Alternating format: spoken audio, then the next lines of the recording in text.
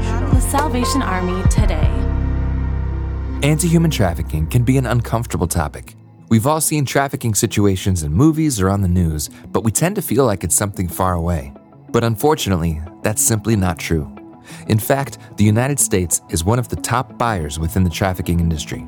The Prevention Project was created to start tackling this complicated issue through a demographic that can truly make an impact. The program empowers youth to protect themselves and others through education and helps equip the next generation of leaders to build safer communities.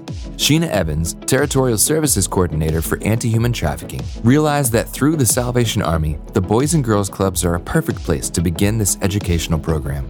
The goal is to continue educating the youth in our communities through the Prevention Project and other well-vetted human trafficking awareness and education curricula. Learn more at prevention-project.org.